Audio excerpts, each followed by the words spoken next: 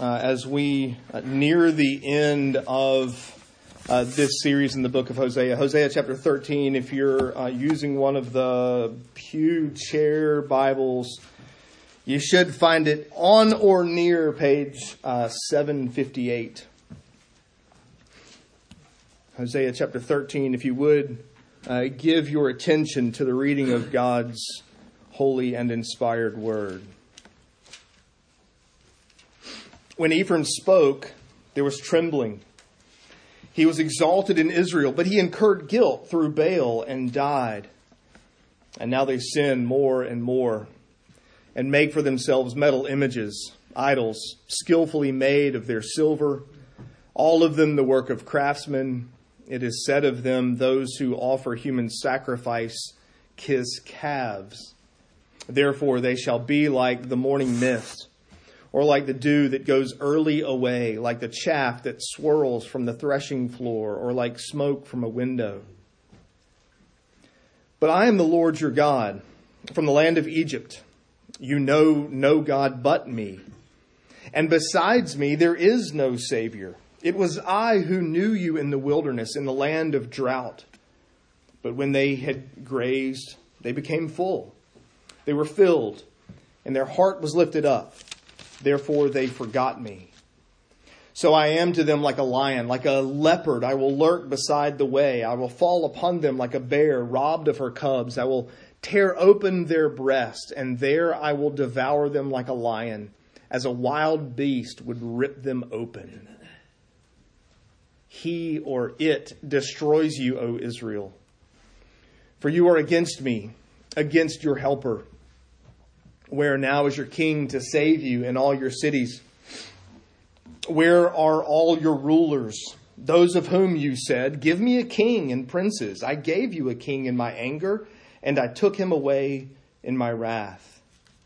The iniquity of Ephraim is bound up. His sin is kept in store. The pangs of childbirth come for him, but he is an unwise son. For at the right time, he does not present himself at the opening of the womb. I shall ransom them from the power of Sheol. I shall redeem them from death. O death, where are your plagues? O Sheol, where is your sting? Compassion is hidden from my eyes. Though he may flourish among his brothers, the east wind, the wind of the Lord shall come, rising from the wilderness, and his fountains shall dry up. His springs shall be parched. It shall strip his treasury of every precious thing. Samaria shall bear her guilt, because she has rebelled against her God. They shall fall by the sword. Their little ones shall be dashed in pieces, and their pregnant women ripped open. The grass withers, the flowers fade, but the word of the Lord stands forever. Would you pray with me? We pray, O Holy Spirit, that you would be at work. You inspired these words. You have kept them, held them for us, preserved them a couple thousand years for us to have and to read and to know your revealed will.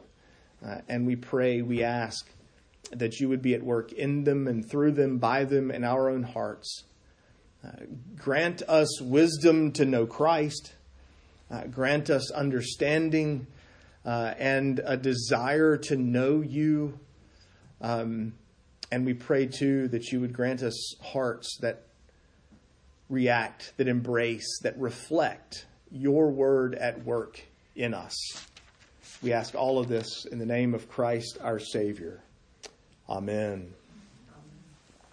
It's common enough, I suppose, whenever there's some downfall, whenever there's some collapse of some kind, to kind of go back and ask the question, so what caused that? When exactly did things go wrong? Where exactly did the thing happen, the decision made, the failure, the whatever the case may be? What exactly caused the downfall of that group? I mean, I suppose at some level you could start an argument in a good history class if you decided to throw out there the question, what exactly caused the downfall of the Roman Empire?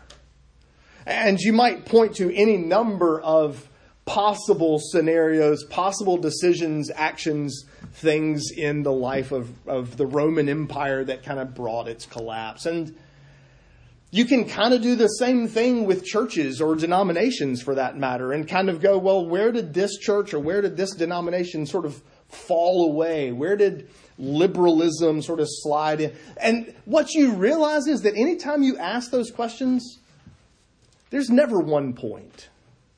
Right? There's never one inflection point. There's never one place where, oh, well, that right there caused the fall of the Roman Empire. The reality is you kind of go, well, this, but now I can also see where this is really a result of that came before it, which really is a result of that came before it. And ultimately you realize that it's 1,000 decisions. It's 1,000 points. It's 1,000 places along the timeline where Rome or where the church or whatever, the denomination or whatever the case may be, began to fall, began to wander, began to stray. It rarely comes down to one moment, one point in time. And the reality is that's kind of where Israel is. That's kind of the nation to which Hosea now brings his prophecy. It's a nation on the verge of destruction. Assyria is about to come in and conquer them and essentially destroy them. And you kind of want to read Hosea, you kind of want to read 1st and 2nd Kings and go, okay, so where exactly was the problem? And I don't know if you've noticed or not, but over and over again, Hosea goes back to the wilderness, to the time between Egypt and the Promised Land. And he's basically saying there's really not one place. There's 1,000 places. That really this destruction, this defeat, the fall of Israel, the northern kingdom, isn't something that started yesterday, but it has started over 1,000 yesterdays. It's an accumulation of the ages of rebellion against God, and judgment is finally coming. Of course, you and I think we're safe, right? I mean, that would never happen to us. I mean, that can't possibly happen to Grace Covenant, or that can't possibly happen to me as a person. And then every point, every moment where we sort of say, well, I know God says this, but just this once, I'm going to do something else instead. How much easier it is next time.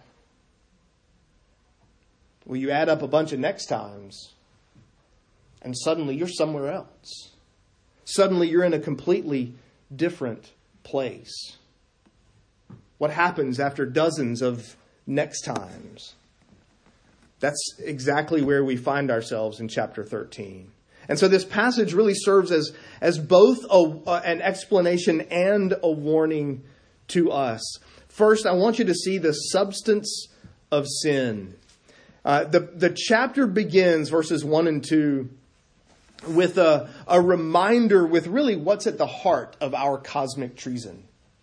Right? We're guilty of cosmic treason. We're guilty of looking at the king and ruler and creator of all of heaven and earth and shaking our fist at him and saying, no, I'm not interested. I'm going to do things my own way.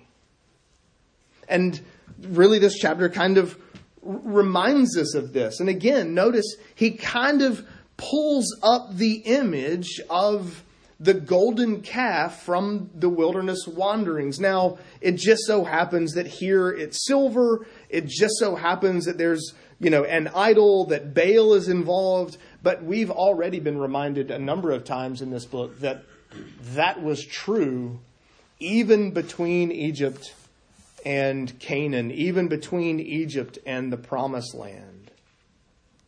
And so he reminds them, he points out, look, this is your sin, this is your guilt here, but it's actually rooted in stuff you've done through the ages. It's rooted in stuff that you've been doing, quite honestly, for centuries. And even before the Promised Land, Israel had a calf. Even before entering Canaan, Israel had an idol. They made for themselves an idol and said, "This is the God who has delivered us." And so there's this picture here. Israel's guilty of worshiping these metal images. You know, there's a time when Ephraim, and the reason you sometimes will read Ephraim in the Old Testament in place of Israel is because Ephraim was the key tribe, right? That son of Joseph, that was the largest, that was the sort of significant representative, the strong tribe in the north. There was a time when Ephraim spoke, I guess sort of like E.F. Hutton. Ephraim spoke and the people trembled. Ephraim spoke and the people listened. The people paid attention. And yet she's guilty. He is guilty. Why? Well, through Baal. He's been worshiping idols. He's been worshiping Baal.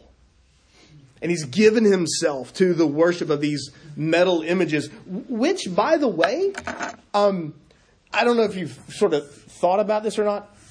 Metal images don't just happen on their own. Right? They don't self-create. That means you kind of had to decide in advance, I'm going to worship this thing that doesn't yet exist, and so therefore I'm going to have to go make it. And you remember, was it Isaiah's jab? Right? You made the idol, therefore you, by definition, are greater than it is. Why are you worshiping it? You made it. You are its creator. You should be worshiping yourself. And that's kind of the image. It takes decision and intention on the part of the people to create these idols. And in fact, they kiss calves. That kiss, a sign of dedication, of commitment, of submission, right? The greater doesn't walk up and kiss the cheek of the lesser. The lesser kisses the cheek of the greater. Kisses the ring of the greater. To say, I'm committing and I'm submitting to you. And so when you walk up and kiss calves, you are bowing yourself, dedicating yourself to these idols. Do you hear the substance of sin? Do you hear what's going on in Israel? I hope that you already are thinking, hang on a second, this sounds an awful lot like the first commandment. Thou shalt have no other gods before me. Well, I mean, except for this one. Right, God? I mean, okay, God, I get it. But I'm going to make this silver Baal, this silver calf, this silver image. I'm going to make this thing out of gold or wood or whatever. And you're okay with that one, though, right? I mean, of course not. Of course he's not. And so God gave the Ten Commandments to a redeemed people. He gave the Ten Commandments to people who were already... He didn't give the Ten Commandments in Egypt and say, now if you will do these things, then I will bring you out. Before you even read the first commandment in Exodus 20, God says, I am the Lord your God who has already brought you out of bondage. Now, therefore, have no other gods before me. The Ten Commandments were given to redeemed people, to delivered people, and yet in their sin and in their rebellion and cosmic treason, they're guilty of setting aside the law of God. In other words, you might say the substance of sin is lawlessness. Or to put it sort of in the context of these first two verses, it's we sin when we fail to worship and serve God correctly. When we fail to worship and serve God in a manner that He has commanded us. And we fail to worship and serve God exclusively. The substance of sin is lawlessness. But the reality is, there's more going on in this chapter than simply ignoring God's law. Because notice what happens in verses 4 to 6. Israel got fat and happy. Israel got settled, content, stomachs full, right? They grazed, they became full, they were filled, their heart was lifted up, they got fat and happy. And so what did they do? They forgot the one who delivered them. They forgot God. They decided, look at me. We saw this last week. They pointed at themselves and said, look at all these great things that we've done. Look at this deliverance that I've provided for myself. Look at all this great food that I have made. Look at this comfort and this comfortable life that I have created for myself. Or perhaps they honored Baal for that which the one true God of heaven and earth had done for them. Notice he says in verse 4, I am the Lord your God. I brought you out of Egypt. You don't know any other God but me. For that matter, I'm the only God that knows you. I single-handedly, unilaterally found you in Egypt, sought you there, delivered you out of bondage, freed you from slavery to sin, and you in turn praise Baal. You in turn gave Baal the credit for the work that I have done. They got their fill and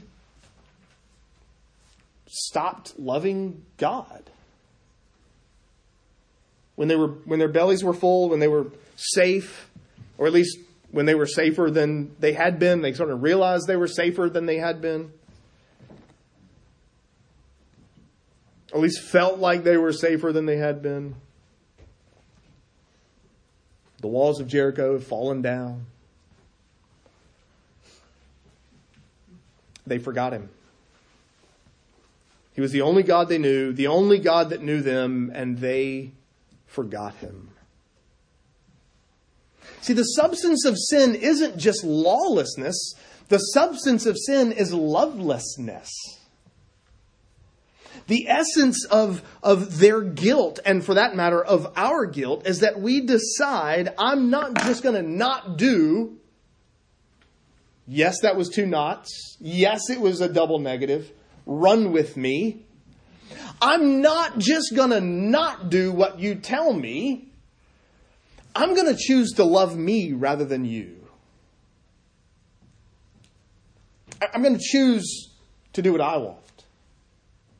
I'm going to choose to ignore not just your law, but your love for me. I'm not going to choose just to ignore the things you've told me to do or told me not to do. I'm going to decide that you don't love me enough. You're not therefore worthy of my submission. You're not worthy of my response. You're not worthy of my obedience. The substance of sin isn't just lawlessness, but it's also lovelessness. See, the heart of the matter is this, and that's pun intended for those of you that noticed. Sin isn't just legal rebellion. It isn't just doing some things or not doing some things demanded of us, or doing things we're commanded not to do. It's not loving God as we ought. It's not loving him as he deserves. We see the substance of sin, both lawlessness and lovelessness. Second, in this chapter, I want you to see the threat of punishment. If you were going to choose an animal and say, I'm going to pick an animal that I think best represents God, maybe a golden or a Labrador retriever, dedicated, committed, loyal, faithful, right? Maybe an elephant or a whale because it's just big and you sort of think God's huge and he's bigger than anything else I know. And so I've got to choose kind of the biggest animal to represent him because he's bigger and greater than everything. Maybe a koala because it's cuddly and cute and not even remotely dangerous. The animal that comes to mind, right? Did you notice the animals he chose to use in this chapter in verses 7 and 8? Because God himself actually gives us a picture of himself. He uses wild beasts. Verse 7, I'm a lion. Verse 7, I'm a leopard. These are predatory, big, giant jungle wilderness cats, right? They kill and they eat. They chase and destroy. And in fact, the verb used of this leopard, lurking by the path, right? You just picture yourself comfortably, securely, safely walking down some path, knowing full well that everything's fine, I'm not even remotely in danger, and you have no idea there's a leopard lying in the tall grass just to your left. If you've spent any time in portions of the low country of South Carolina or in Florida, you understand that you don't just walk confidently and coolly around lagoons and ponds. There are alligators. They are there. You might not see them.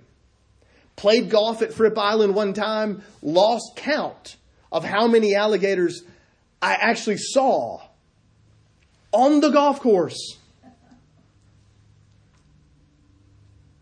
This is an image of a people walking down the road, walking down the way. There's a leopard. You know, the shoulder blades twitching, ready to pounce. You've seen it. You've pictured it. Or verse 8, a bear. Now, not a cute little cuddly baby black bear cub that you might find in the national park, kind of rolling around being cute. No. This is the mom of that cub when that cub cannot be found. This is a bear that attacks, that defends, that sees danger and reacts and responds to it. A mother bear robbed of her cubs is angry and dangerous. And God says, that's me. That's who I am. That's what I'm doing. That's what I'm prepared to be and to do to you, Israel. When you were kids, you ever get in one of those arguments? Tell me I'm not the only one. And I'm hoping that some of you kids can at least come up and make me feel better about me when I was a kid ages and ages ago. You ever get into these arguments when you were young and you and a neighbor, you and a sibling, I don't know, you just start arguing about something. You're out playing, you're having a great time, something goes wrong, you just start fussing at each other until you finally say, I'm going to beat you up. And the response back is that a threat or a promise? See, the question assumes that a threat is just empty words. And a promise means you're prepared to take a swing, right? And so you ask, is that a threat or a promise? Are you just saying stuff? Are you just spouting off at the mouth and nobody's really going to have to listen to you because it's just an empty threat? Or are you actually promising you're prepared to do something about it? Now, you and I know that the word threat doesn't mean empty, right? We know that. But when you're 10, you assume it. The point is, God doesn't make empty threats. Like, you can't just look back in God and go, well, is that a threat or a promise? Are you just spouting off at the mouth? Are you just saying things that you think are going to scare us when in actuality you're really not going to do anything about it after all? God doesn't make empty promises. He doesn't say things that he doesn't intend to do. He doesn't make idle threats. I suppose in this chapter he does make idle threats, just not idle threats. He threatens idols, but he doesn't threaten idly.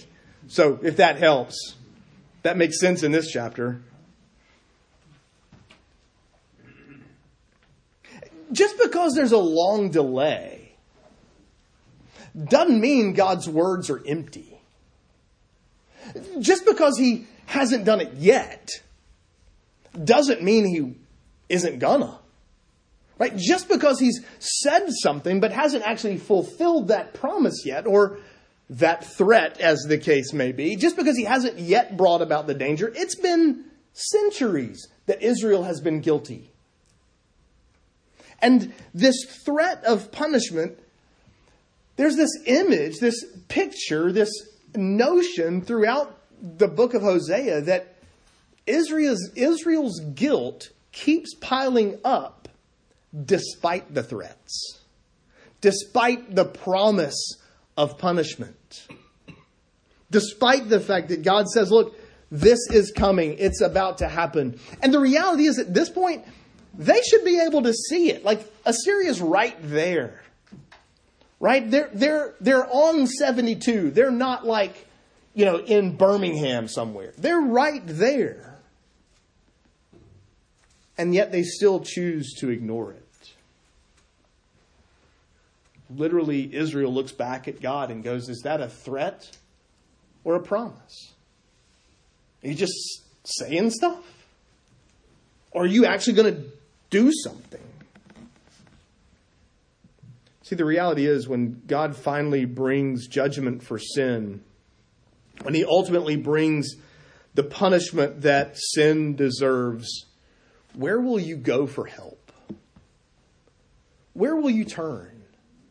Because here's the thing. They have these kings. They have these rulers. They have these kings that they had demanded. We got to have kings. And God says, verse 10 and 11, your king is no match for me.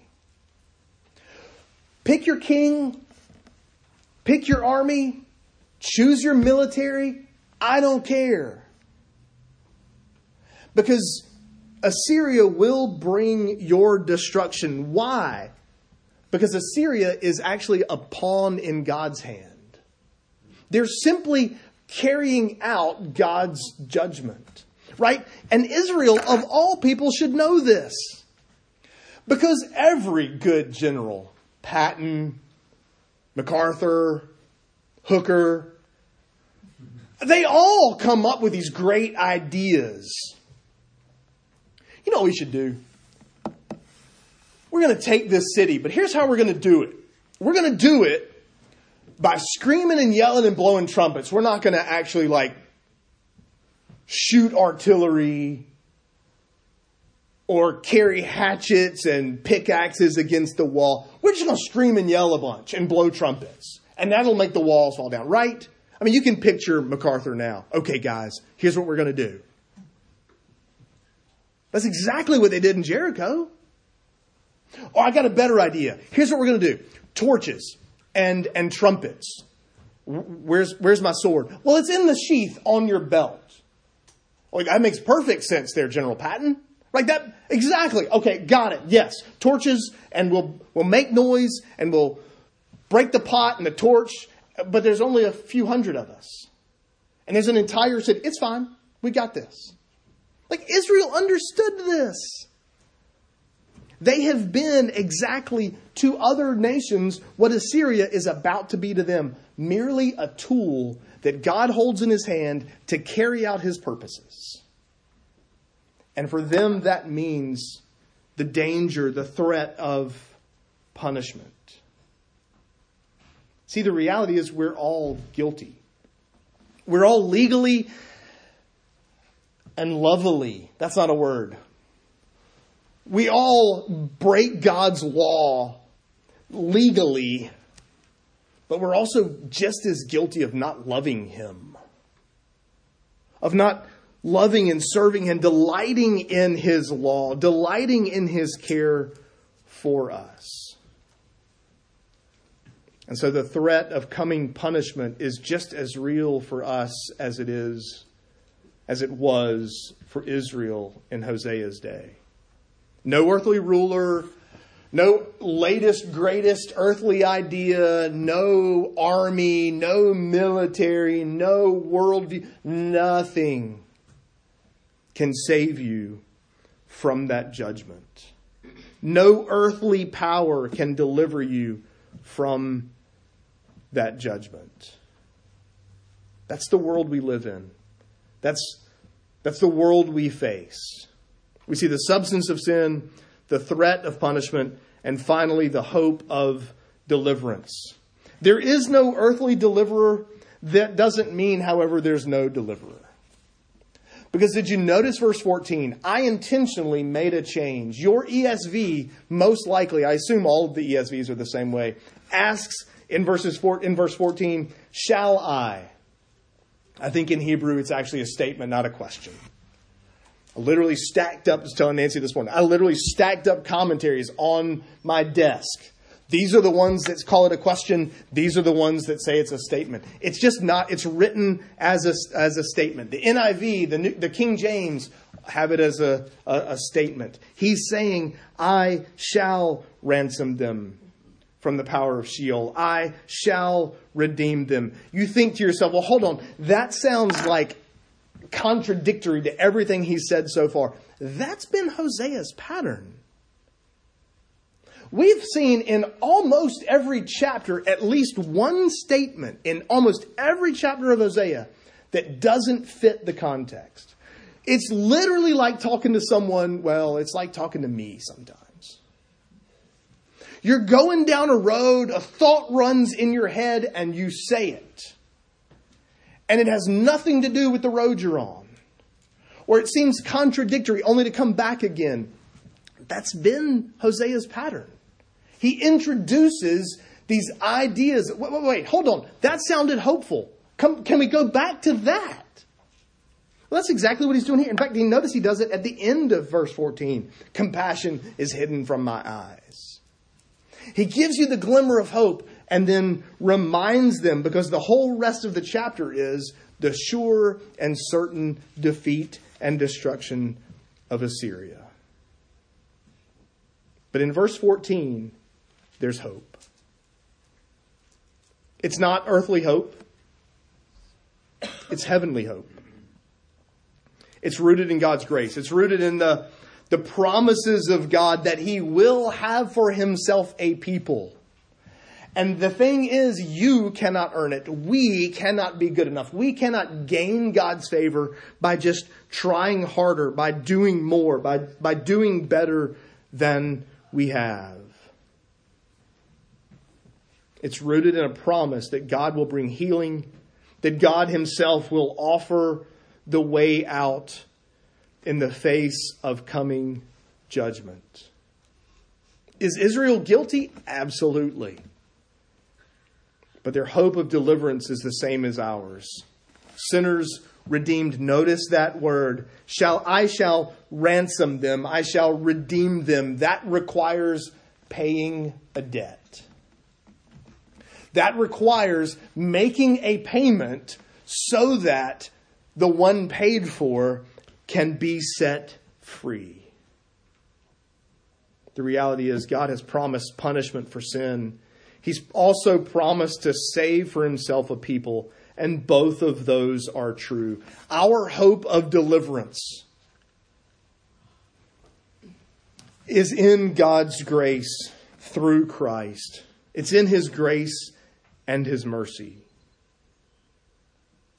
It's true that sin will be punished. The question is, who will be punished for your sin? Will it be you, or will it be Jesus? Will you suffer the wrath and curse of God because of your sin, because of your cosmic treason? Or is Jesus going to suffer that for you? Because here's the thing, even in the face of death, which is that last enemy, the last sort of great thing that sin can throw at us, the last consequence of our cosmic treason is death itself. And even death cannot outpower, cannot outmuscle Christ. Christ has defeated it, and therefore we can actually look death in the eye and say, where's your sting? What can you do? How much can you hurt me? Exactly what can you do to me? Okay, you may lay me in the grave for a time, but I happen to know that when Christ returns, he'll take me out and put me back together again and take me to live with him in the new creation forever. If you're trusting in Christ, that is your hope. That is your expectation. Those, however, who are not trusting in Christ will make the punishment themselves. You and I are guilty of not serving God correctly or lovingly, and the threat of punishment is real, but our hope of deliverance is the grace of God in Christ and not in our own works. Are you trusting in him for your salvation? Is he your hope of deliverance, or are you still hoping that God will speak mere empty threats? Are you still looking God in the face and saying, is that a threat or a promise? Look to the cross of Christ and find there that punishment is no more threat to you. In fact, we just sang that a second ago, right?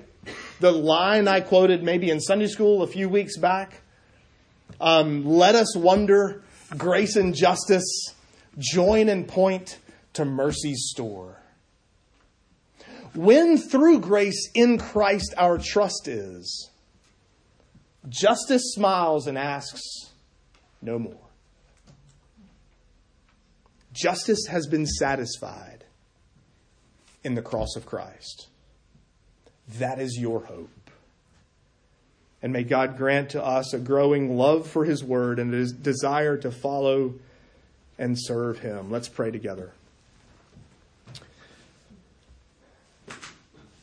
Our most gracious and loving Heavenly Father, we thank you for this hope of deliverance, this sure and certain promise that we live out of our forgiveness, that we live out of our redemption in Christ, that our salvation is all of your grace and not by our works, not by our own merit.